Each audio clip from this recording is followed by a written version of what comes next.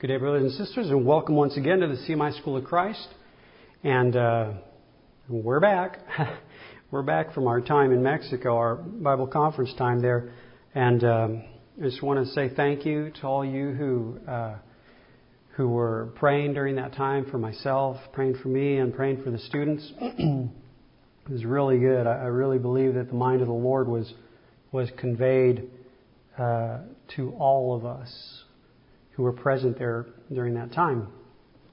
And I just wanted to just mention a little bit about it. It's still hot down there. It being September, it's still hot. It was definitely hot while I was still there. And but just what we try to do, we try to go there twice a year at the very beginning of their semester. So their actual first week of classes is this current week. Excuse me. Last week is, I guess, registration time on Monday and Tuesday. And, students still, trickle in, or shall I say new students, throughout that whole entire week.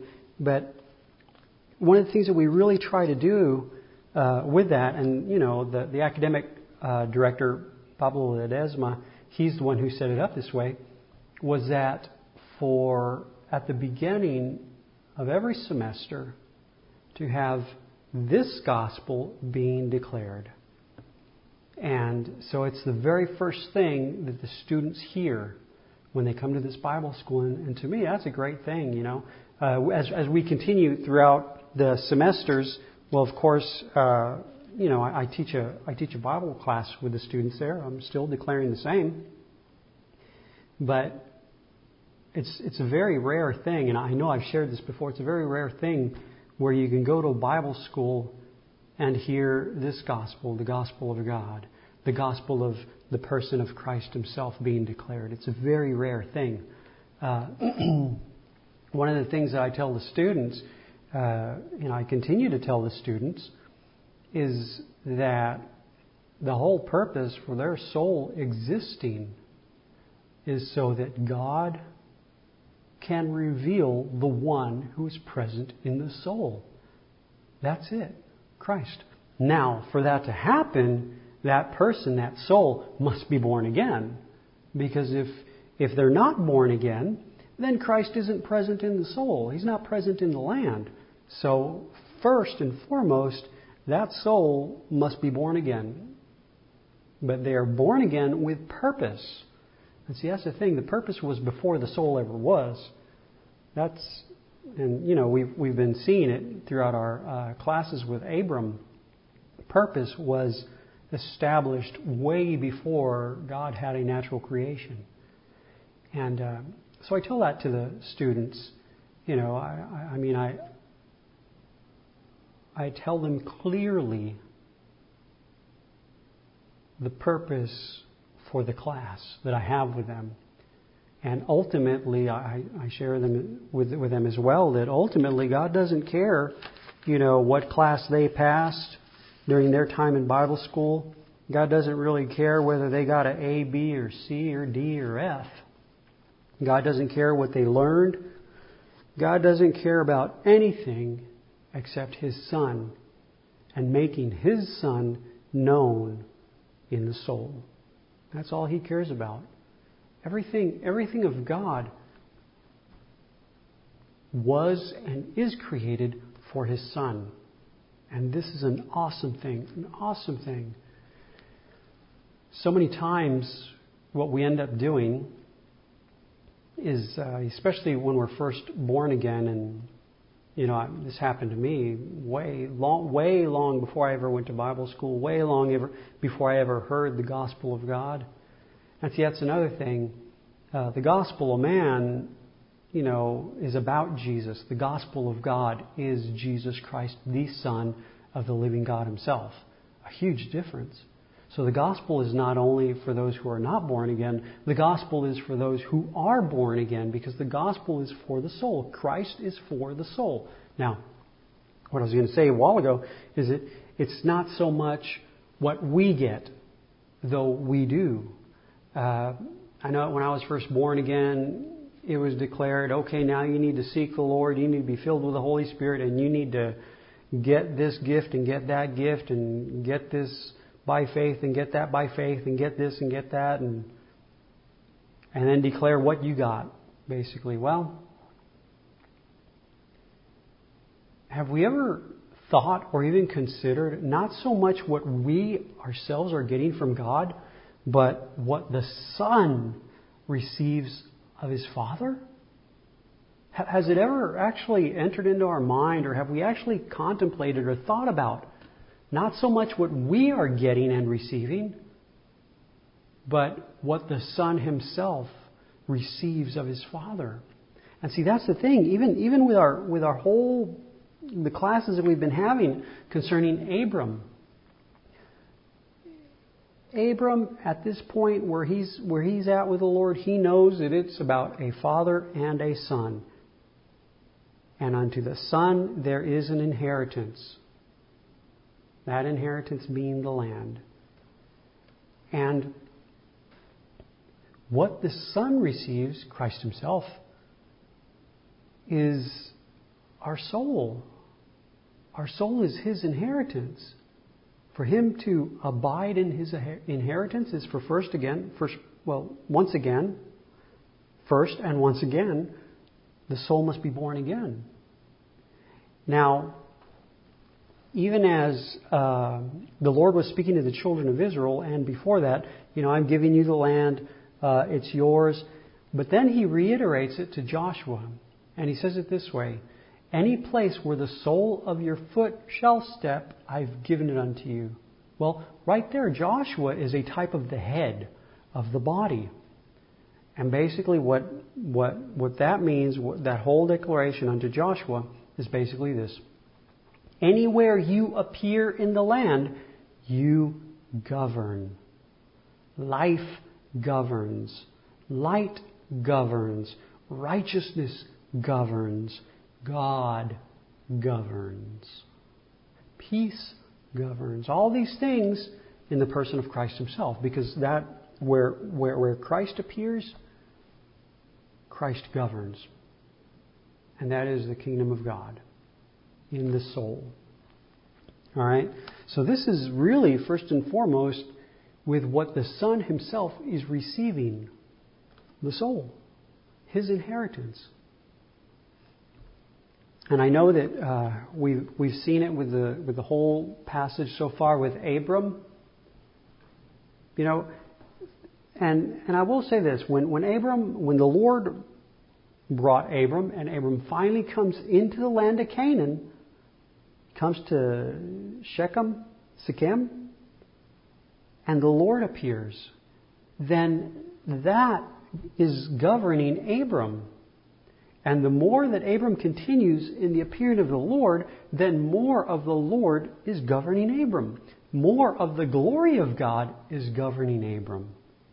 Because it is the God of glory appeared unto our father Abram when he was in Mesopotamia, before he dwelt in Haran. More of the glory of God is governing during this time. And that's the whole thing, the whole picture right there. And at that moment, when the Lord appears, He governs what is rightfully His. And that's His inheritance. And unto us, it is His appearing is unto us the salvation of the land. Think about this. King Solomon, who's a beautiful type of the risen Christ. Beautiful. And yet, when he sits upon his throne, peace governs the land. There were never any wars when King Solomon sat upon his throne. There were never any this, that, or the other. No. His name is rest. The land had rest when Solomon was upon the throne. There's no more to be done when Solomon is upon the throne. It is all finished. And now it is the rule and reign of wisdom, righteousness of Christ Himself, whom Solomon is a type of. And during this time, with the testimony of Solomon, the whole land has rest and is at peace. and it's governed by wisdom. This is His inheritance. It's His inheritance in the saints. Unto us, unto the land, it is the salvation of the land. The land experiencing its salvation, its life, its righteousness, who is Christ. Okay? So, forgive me for, going off on a tangent a little bit, but I continually share with the students there that that's ultimately what it's about. God desires to show His Son as only He Himself can show Him. Not as man can learn by study, by searching. No, as only God Himself can reveal Him to be, can reveal His Son to be in the soul. So I tell that to the students, just, so they can have that expectation birthed in their own heart. Remember, once again, with Abram, God didn't tell Abram one thing and then change his mind because Abram came short of what God originally told him. God doesn't show up on the scene to address a situation. God doesn't say like, oh no, something happened. Now I need to get everyone back on track, and so I'll do this. No. The Lord declares purpose from the very beginning, and He continues to declare purpose throughout. Because the purpose is to come to the end. And it's not an end like to come to the finish line and then that's it. No. It's to come to the end like a purpose, like a goal set forth. And we come in our hearts again and again and again and again. And the way we come is simply this. The heart turns to the Lord. That's it. That's how we come to the Lord. It's when the heart turns to the Lord. Now, Abram took a natural journey. We have no natural journey to take. Because the Lord is present in the land. The thing is, we are just ignorant of Him who is present. But God desires to reveal the one who is present. Get thee out from and come unto a land that I will show thee. And the land that God shows, once again, is the land that is full of His glory. The land that is full, that is filled with God Himself, the Lord Himself. So I tell this to the students, and I'm obviously telling it to you all as well, because this is really what the Lord, this is what He desires. This is what governs the heavenlies. This is literally what it is all about. All right. So I want to go ahead and just continue with our class here. And I know I've kind of been touching on some things of our class for today. But I just did want to say that we're back from Mexico and it was a really good time. And once again, thank you for all those who prayed. I'll be shooting out an email with a link to the sessions for those of you who speak Spanish. But we're going to go ahead and continue with Genesis chapter 15.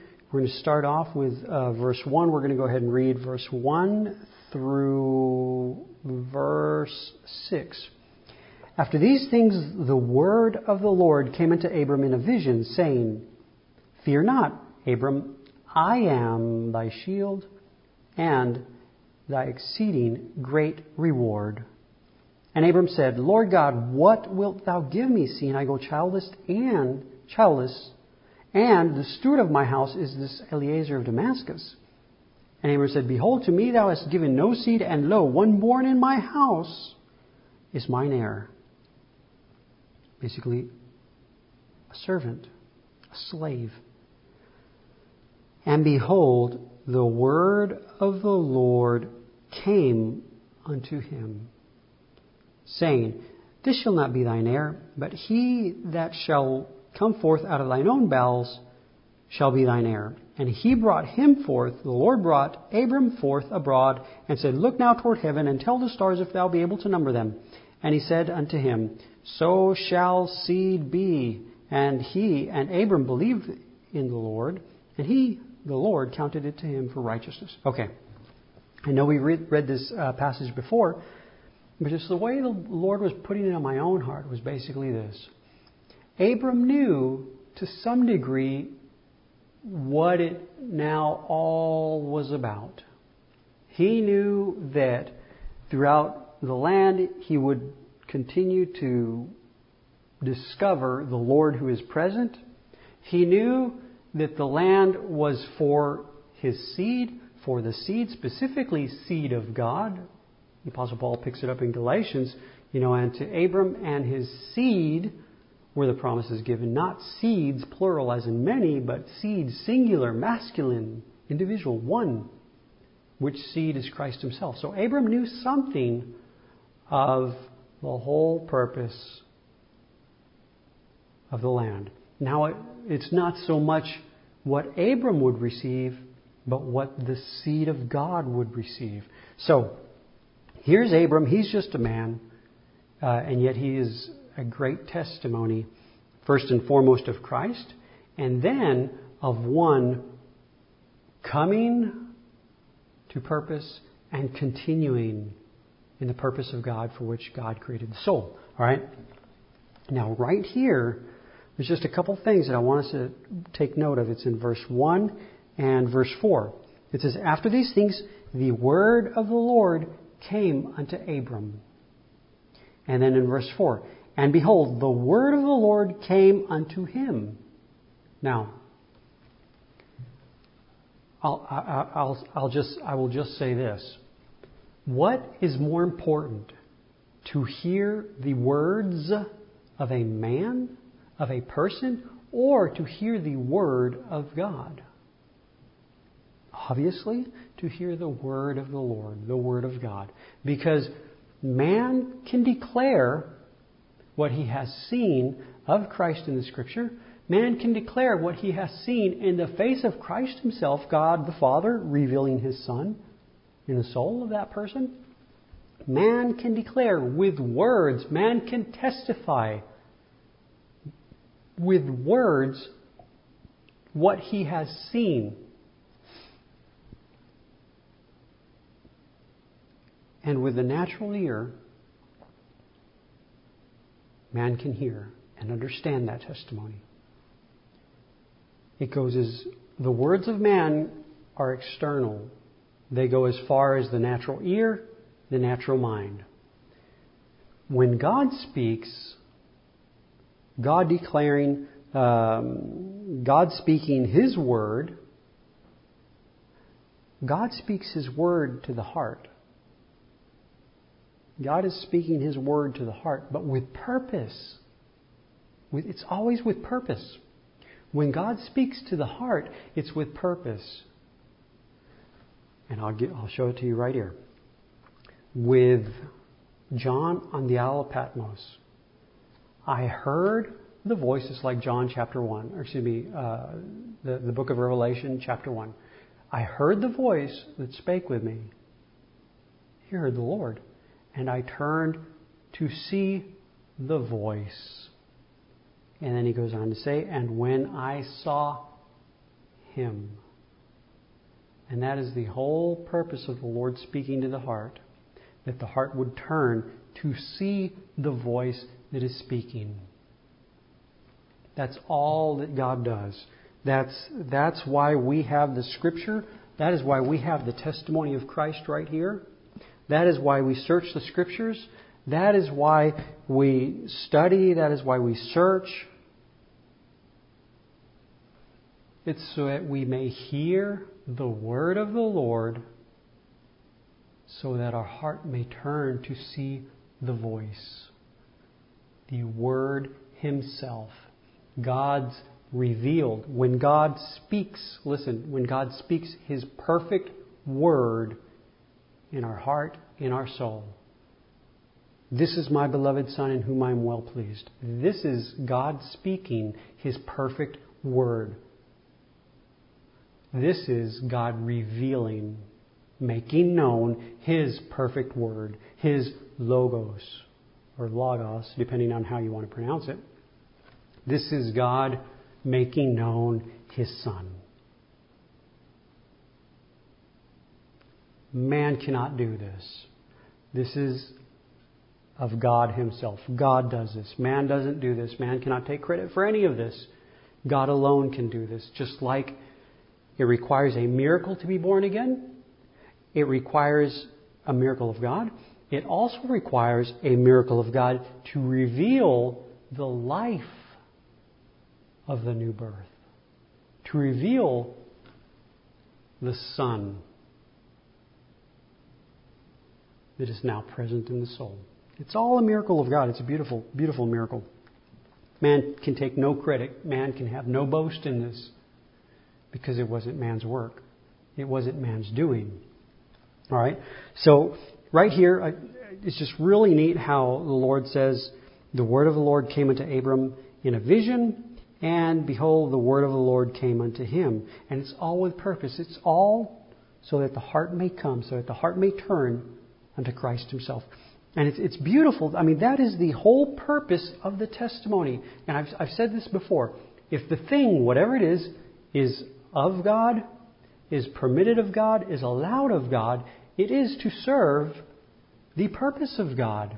And the purpose of God is His Son to appear where He is. Now, the testimony and everything given of God, everything allowed of God, serves that purpose, which is the heart turning unto the Lord to behold the one who's present. Okay, this verse. It's John chapter 5, verses 39 and verse 40. I know by now it's probably memorized. Jesus said this to the Jews who were present. I know that you search the Scriptures. You're searching the Scriptures. And then He says this. Because in the Scriptures, in the testimony, you think you have eternal life. By what you read, by what you study, by what you try to obey, by what you try to live by. You think you have eternal life by what you try to do. And then Jesus says this. And they, the Scriptures, the Bible, they testify of me. Their whole purpose is to testify of Christ. And then He says this. He says this. He says this. He makes known the purpose of the testimony. He says this. And you will not come to me. The purpose of the testimony is to bring unto Christ. To bring unto Him. To behold Him who is present. The whole purpose of the Scripture, that is it. It's not to learn, to study, to be more like Jesus, or to be an outstanding citizen of the community. It's not to go out and help the world be a better place to live. The purpose of the Scripture is not any of that. Though man, because with man it's many, man will say, yes, we are to do this, we are to do that, we are to be better people. And they use the Scripture to do that. Well, that's not the purpose of the Scripture. The purpose of the Scripture with God, it's always singular. One.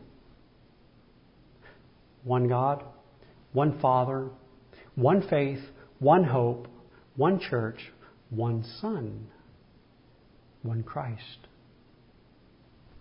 One purpose, one mind, one will. We can go on and on and on. The Scriptures are of God, given of God to serve His purpose. And they serve a purpose to bring to the person of Christ. That's what they're for. That's what they're for. See, we can read and study and search the Scriptures and believe, well, I'm coming to know the Lord more. I'm knowing God. But God cannot be known with the natural mind. I think it was the Apostle Paul who said this. He said, in the wisdom of man, or man in man's wisdom, knew not God. Do we remember the whole situation with the Tower of Babel? Man joined with one purpose, to attain unto God, to attain unto the wisdom of God, to attain unto the knowledge of God. They were all working together. And yet they all come short. If God does not reveal His Son, the Lord Jesus Christ, then he is not known. Period. Jesus said this, no man knows the Father, or no man knows the Son except the Father. And no man knows the Father except the Son, and he to whom he will reveal him. No man knows except he is revealed of God. No man knows the Father, and no man knows the Son, except God reveal him unto that one. Then wherein is our boast? Certainly not in what we have done. And if we do have any boast in what we have done, then it's certainly not in knowing God. Because once again, God cannot be known by man's effort or by man's energies. He can only be known if he is revealed of God himself, if he is made known by God himself. Then truly, the only boast man could ever have is in that our boast is in the Lord, in that the Lord, just the way the Apostle Paul said it, in that it pleased God to reveal His Son in me, where He is. Therein is our boast. Our boast is in the Lord. All right. So right here with Abram, as a man, he's heard from God. He has, to some degree, an understanding of what it's all about. It's about a father and a son and what the son receives. The inheritance that the son receives. And see, that's another thing. When God makes known His Son, it's not now my understanding. No, it's the understanding of God governing my heart. It's the wisdom of God governing my heart. Because God knows the Son. And the Son knows His Father. The Father knows the Son, and the Son knows His Father. And that wisdom is what governs the heart, the land, the soul. So if God makes known the one whom He knows to be present, then it's not my knowing. My knowing is ignorance of the one who is present. My knowing is vanity, ignorance, imagination of the one I believe to be present in the land, in the soul. But God knows the truth, because God knows His Son, who is the truth. And Jesus told the woman at the well, the woman who was drawing water from the well, He said this, if you knew the gift of God, you would ask me, and I would give you. But the whole fact of the time, of that moment, was that she was ignorant of the gift of God. She was ignorant of the one who was present in the midst. She had no clue who was present. So Abram, at this point with Genesis chapter 15, verses 1 through 6, he knows to some degree the mind of the Lord, the purpose of the Lord. It all revolves around a seed, a son, and his inheritance. And see, the thing is that, and this happens to us all, by default, by nature, our heart is turned away from the Lord. The Spirit of the Lord is continually working, preparing the ground of the heart so that the heart can turn unto the Lord. The very first time the heart turns unto the Lord, then that soul, that person, is born again. Because Christ appears in the soul where He was not before. Now, life is present, salvation is present, everything of God is present because the Son Himself is present in the soul. The Spirit of the Lord continues doing the very exact same thing, now preparing the ground of the heart again, so that the heart may turn again. Listen to it, the second. But now this time to behold the one who is present, because by nature, by default, we're beholding ourselves, beholding something less than Christ himself, beholding something less than the Son of God himself who's present. So the Spirit of the Lord continues faithful unto the Son, faithful unto purpose, preparing the ground of our heart that it may turn yet again. And when the heart finally turns to the Lord, we behold Him, the second, the Lord from heaven, even the salvation of our soul. And we experience the salvation of our soul. The salvation that has been there the moment of new birth. Since the moment of new birth, we begin to experience, we begin to know the salvation that is present. And it continues yet again and again and again. And I love this. It's Acts chapter 26, verse 16. This is James Murdoch's translation of the Syriac Peshitta. This is when the Lord appeared to Saul of Tarsus, and during his conversion to Paul. And he says this: I have appeared unto thee, not a message, not a teaching, not something from man, not something you've conceived, not something you've contrived, not something you've studied, not something you've learned. Because he sat at the feet of Gamaliel, the greatest teacher among the Jews of the time and possibly all time. Okay? But the Lord says this: I have appeared unto thee to constitute thee a minister and a witness of this, of the following, of this, thy seeing me and of thy seeing me hereafter, from this moment onward. It is the continual beholding of the one who's present. A continual turning of the heart to behold the one who's present. It is what we could call the walk of faith. A walk of faith. A walk in the light. Walking in the light. Walking in truth. All these things you can call it. All these things that are these different phrases that are found in the Scripture. A walk of obedience, walking in purpose, walking in the will of the Lord, walking in the mind of the Lord. It's all there. Because the heart continues turning to behold the one who's present. And we've seen that with Abram. Now we know that, by nature, by default, man just kind of wanders from purpose. I mean, he begins outside of purpose. The Lord brings him unto purpose. And then the Lord causes him to serve that purpose in his generation. And we've seen it with Abram. He just kind of wanders, and that's what we do. Our heart, as I stated once again, by default, it turns away from the Lord. It's the Lord himself who brings the heart back once again. So wherein is boasting?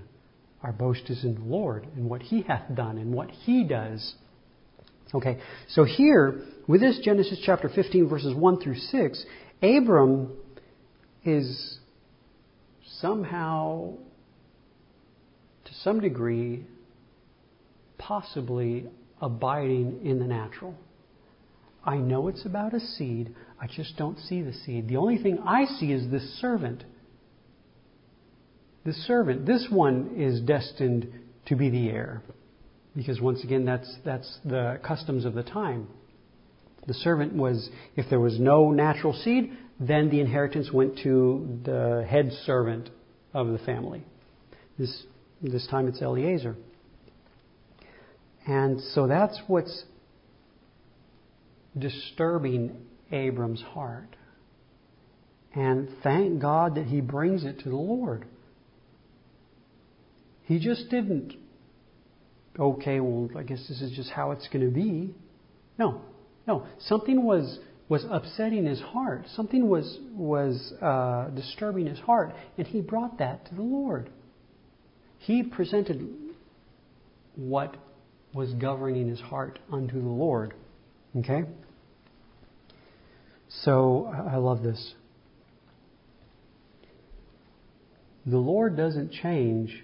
As I stated at the very beginning of this class, He doesn't see a situation and say, "Oh, okay, now I need to address this situation," and then another situation arises. "Oh, okay, now I need to address this complete other different situation." No. He's continually declaring purpose. Continually. Right? The Lord, verse 4, and behold, the word of the Lord came unto him, saying, This shall not be thine heir, but he that shall come forth out of thine own bowels shall be thine heir. And the Lord brought Abram forth abroad. And this is where we're at right now. The Lord himself brought him forth, brought him out, because somehow his heart was beginning to dwell beneath, below, right? Found in the natural. The Lord brought him forth abroad and said, Look now toward heaven. Lift up the eyes of the heart. Lift up the eyes of the understanding. Lift up the eyes of the soul. Lift up thine eyes. And tell the stars if thou be able to number them. Count the stars. Lift up your eyes and see the fullness that filleth, if it can be numbered at all. If you can number the fullness that's present, do it. But you can't. The Lord was showing him the glorified seed, the seed in increase. Remember, it took about 400 years being in Egypt, being in a type burial, for the Lord to have somewhat of a testimony of his risen Christ. It took 400 years to have somewhat of a testimony of the increase of Christ, the resurrection, the glorified seed. And right here, the Lord is speaking to him. Lift up your eyes. Behold the increase that filleth. Behold him that filleth.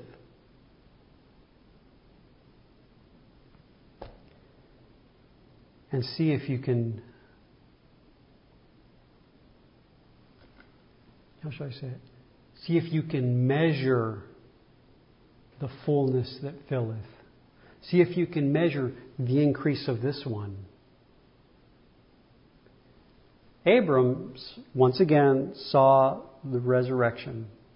Abram saw Christ himself in resurrection. Abram saw the seed glorified. The glorified seed. And he said unto him, So shall seed be, even so. Verse 6, And Abram believed in the Lord. But why did he believe? He believed because he saw the increase of Christ. He believed because he saw the resurrection. He believed because he saw the risen Lord. He believed because he saw. And I know here in the United States of America, North America, we say, we've said it, seeing is believing. And then we say, no, well, us, the church at large says, no, you have to just believe without seeing because that's faith. Believing without seeing is faith. Well, no. Let me just clarify the whole issue right there. Abram, during this time, Genesis chapter 15, he's still Abram. Abram saw Christ, the resurrection, and therefore he believed. And that, seeing this one, resulted in believing in the Lord. And this believing was counted to him for righteousness. And I'll say this, seeing is believing. Hebrews chapter 11, verse 1. Now faith, this is true faith. Abraham, the father of faith, the father of the faithful, the one who continued in the appearing of the Lord. Now faith is the substance of things hoped for, the substance of expectation, the evidence of things not seen in the natural. And that's why it says in Genesis 15, the Lord brought him forth abroad. The Lord brought him out. The Lord brought him out of, in his heart. The Lord The Lord brought Abram's heart out of being governed by the natural, by what can be seen and understood with the natural. Seen with the natural eye, understood with the natural brain, touched with the natural hand. The Lord did this. Man can't do this. Man cannot attain unto the wisdom of God. No. Man cannot attain unto the understanding of God. No. Man cannot attain, period. It's a miracle of God. The Lord brought him forth. I love that. Abroad. Brought him out. Directed his heart once again unto that which is above. Look now to the heavens and behold the increase. Behold the fullness that filleth. The fullness that cannot be measured by some natural means. So shall the seed be. And Abram saw the resurrection, and he believed God. Abram saw what natural eye could not see, and what natural mind could not understand. And he believed God. Abram saw the substance of what cannot be seen with the natural eye. What cannot be seen in the natural. And this is faith. Okay? So, that's just that passage right there. I love it. We're going to see if we can, because my time's running out here, we're going to see if we can just look at a couple other passages, also, that are basically declaring the same thing. And once again, it's not God giving a response to every different situation. No, it is God declaring purpose in every situation. Declaring He only has one purpose. He only has one purpose, one will, one goal, one everything. Okay? And it's not so much that God needs to accomplish something that the Son has not already accomplished. No. Jesus has finished all things. On the cross He said, "It is consummated." That's what He said. You can search it out. When He says, "It is finished," it is consummated. Brought unto consummation. In His death, burial, resurrection. Right then and there. The Son, the risen Son, the risen Lord, sat down at the right hand of God. He sat down. No more work to be done. No more work to be done. Looking at a testimony of this, you can see the high priest. The high priest is continually ministering because the work is never finished. But the writer of Hebrews says, this man, by one offering, he completed forever with one offering, and he sat down at the right hand of God. And God is satisfied. No man can do this except one. All right? What does God have to do now? Nothing. The Son has accomplished all. All that God desires to do now is make known this Son in the soul. Make known this Son unto the soul. That's it. God doesn't have to do anything. It is finished. And yet He desires to show the one who's present. That's it. So that's what I mean by when I say purpose, goal. It's not that God has to come to some goal like God has a goal. No, God has come to His goal in His Son's death, burial, and resurrection.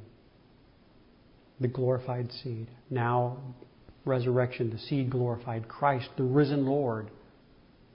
It is what God the Father was after from the beginning. It is what God the Father has now. And He is satisfied. And now, He has nothing more to do. But it pleases Him to reveal the Son.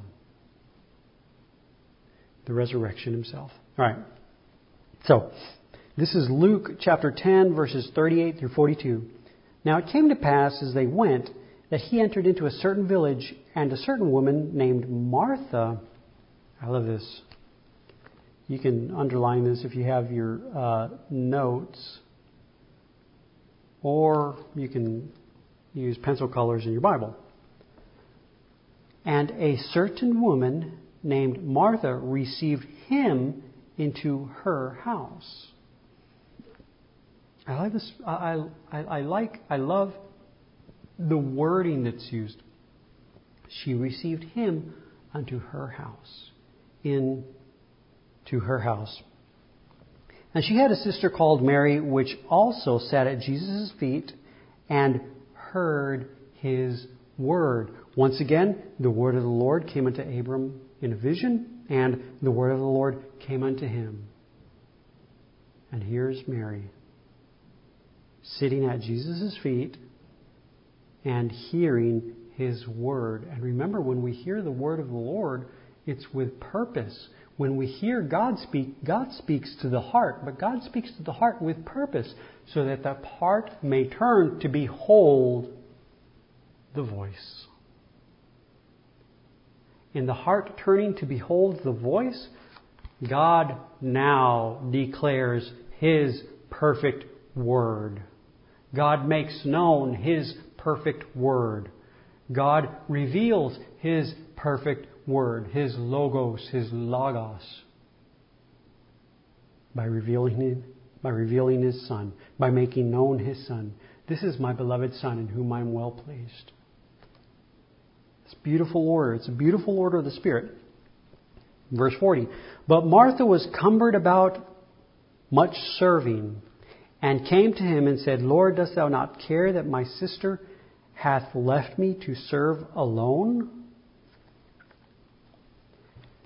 And in one of the Spanish translations, the Living Translation in Spanish, the New Living Translation in Spanish, when Jesus responds, and Jesus, verse 41, and Jesus answered, it says, my appreciated Martha. It's like he appreciated her efforts. He appreciated all that she was doing for him. She appreciated it. It wasn't like, well, why are you doing that, or why are you doing this? No. Her heart was to serve the Lord.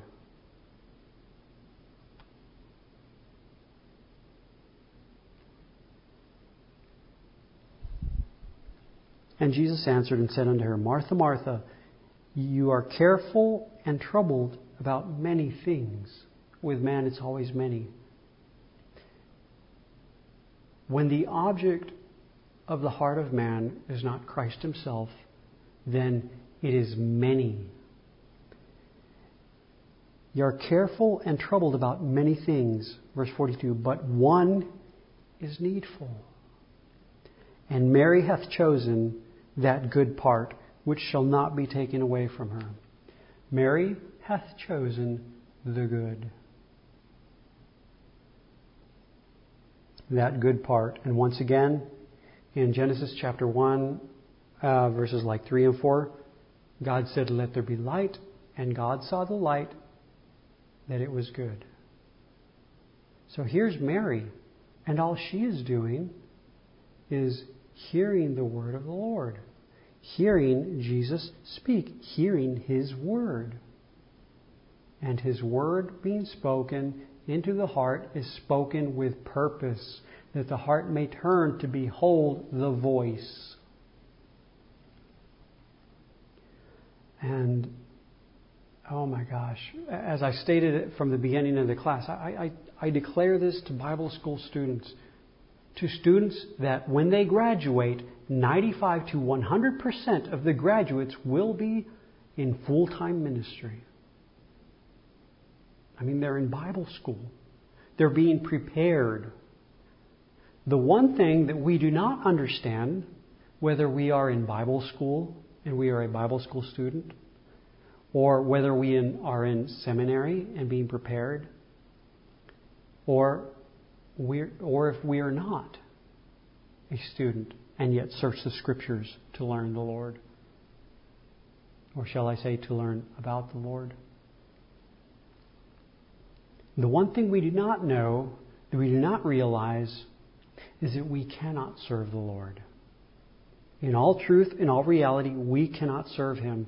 I was thinking about this passage earlier today. Once again, Joshua. Joshua says this, "Choose ye this day whom ye will serve." And all Israel, the whole entire body says this, "We will serve the Lord." Joshua's response, "You cannot serve the Lord." And then Joshua goes on and he says, "But as for me and my house, we will serve the Lord." The Lord speaking to Moses to speak to Pharaoh, He says this: Tell Pharaoh, Israel is my son. Seeing Israel, the people Israel, as one, a testimony of Christ.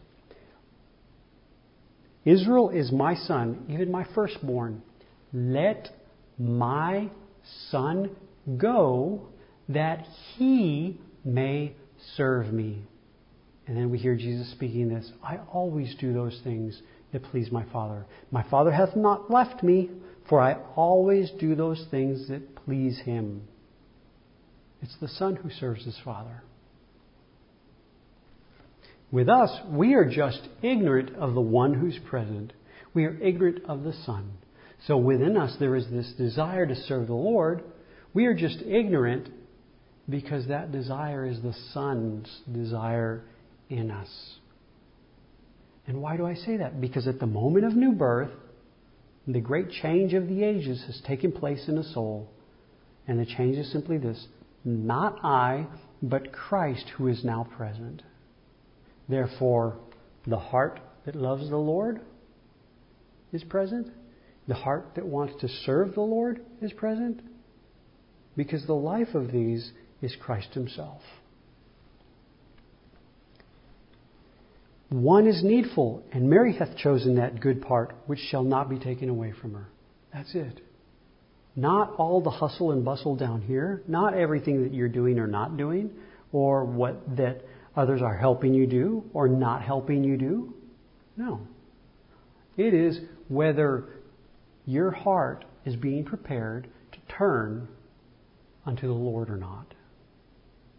Whether you are coming to a place in your heart where you are hearing the word of the Lord, so that you may turn to see the voice that speaketh unto your heart.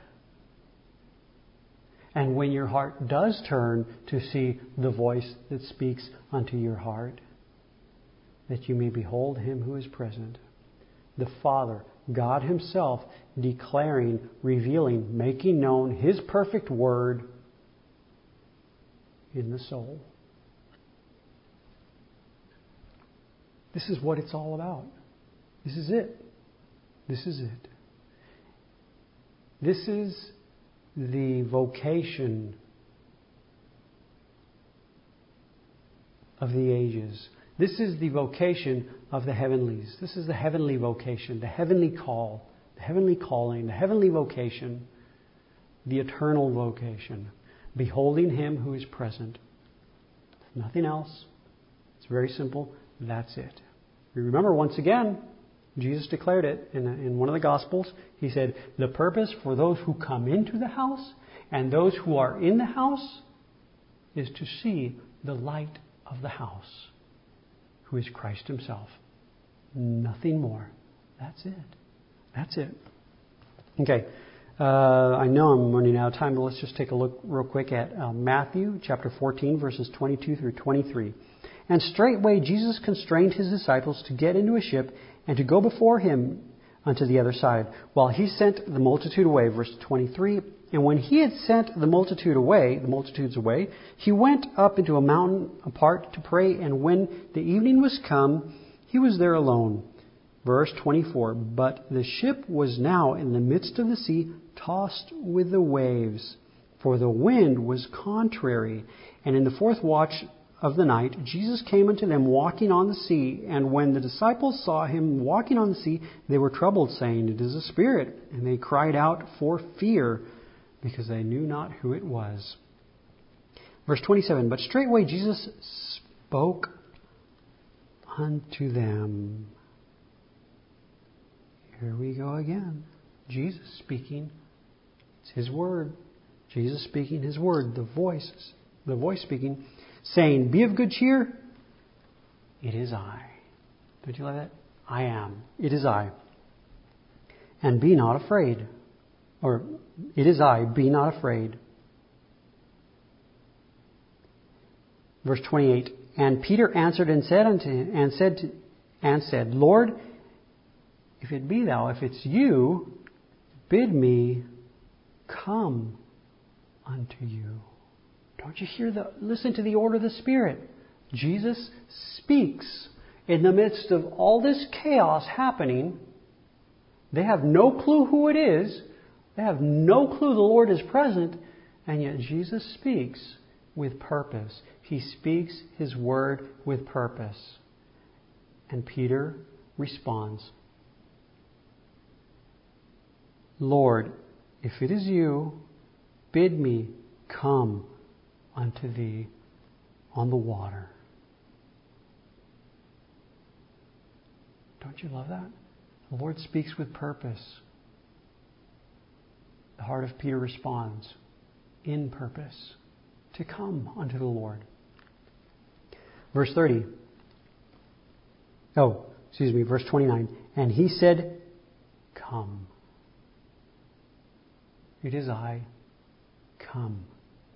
And when Peter was come down out of the ship, he walked on the water to go to Jesus, to come to Jesus, turn the heart unto the Lord. And see, I know that everybody gets excited about Peter walking on the water, and then everybody starts declaring, and you can walk on the water, I can walk on the water, we can walk in the water, thinking that the whole object of this whole passage is about walking on water.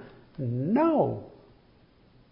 The whole object, the whole purpose, the whole theme of this passage is coming unto Jesus, is hearing His voice, turning to see the voice, and coming to behold the voice. The heart turning unto the Lord.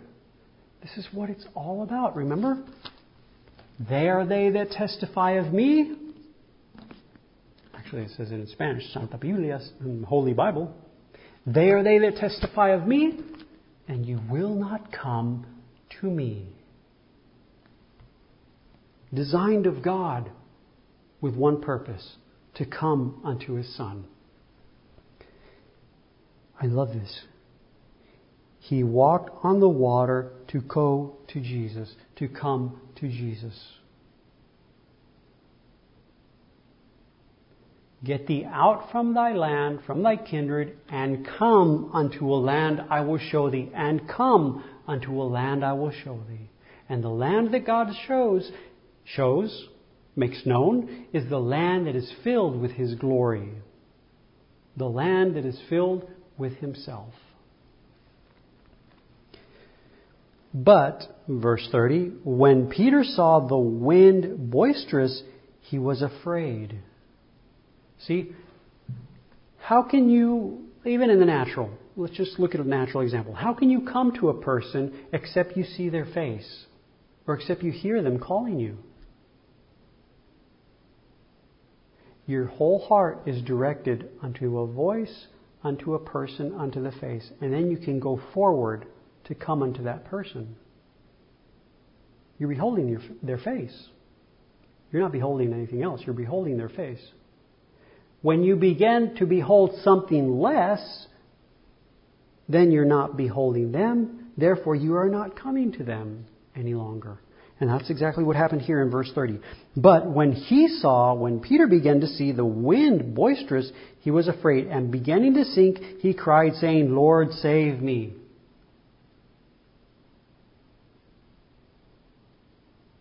His gaze fell. Like Abram's.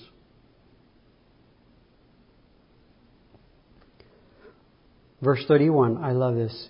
And immediately And immediately, Peter, in type, was coming to purpose because he was coming to the Lord. He was coming to Jesus. He was coming to Christ himself in type.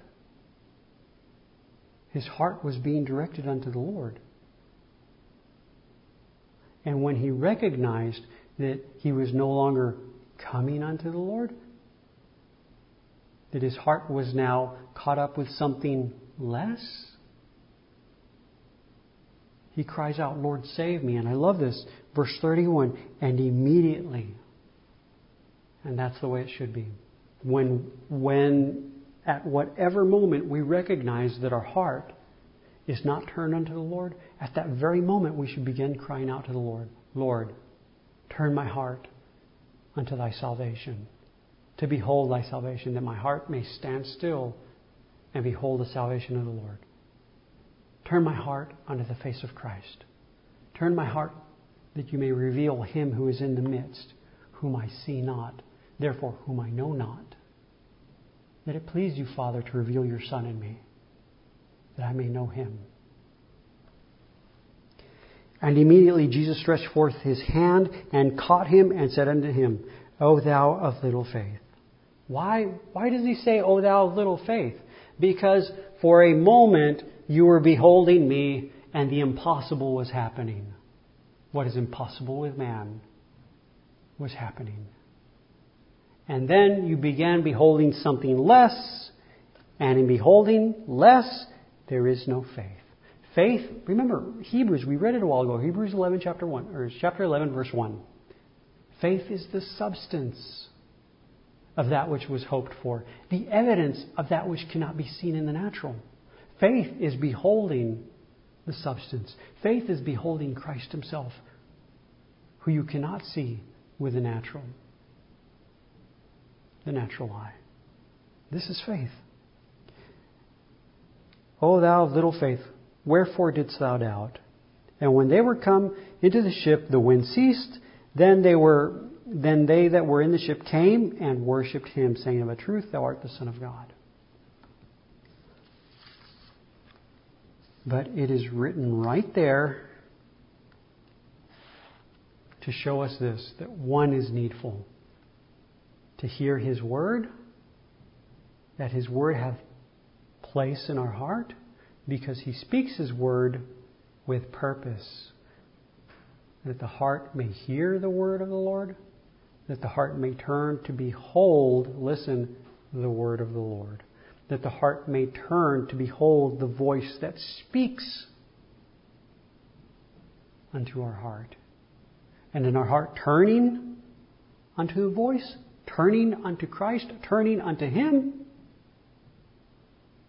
or as the scriptures would say, coming unto Jesus, coming unto him, the Father makes known his perfect word. The Father makes known, reveals, makes manifest his perfect word, his perfect logos, his perfect logos in the soul. This is my beloved Son, in whom I am well pleased. The Father revealing his Son in the soul. This is what it is all about.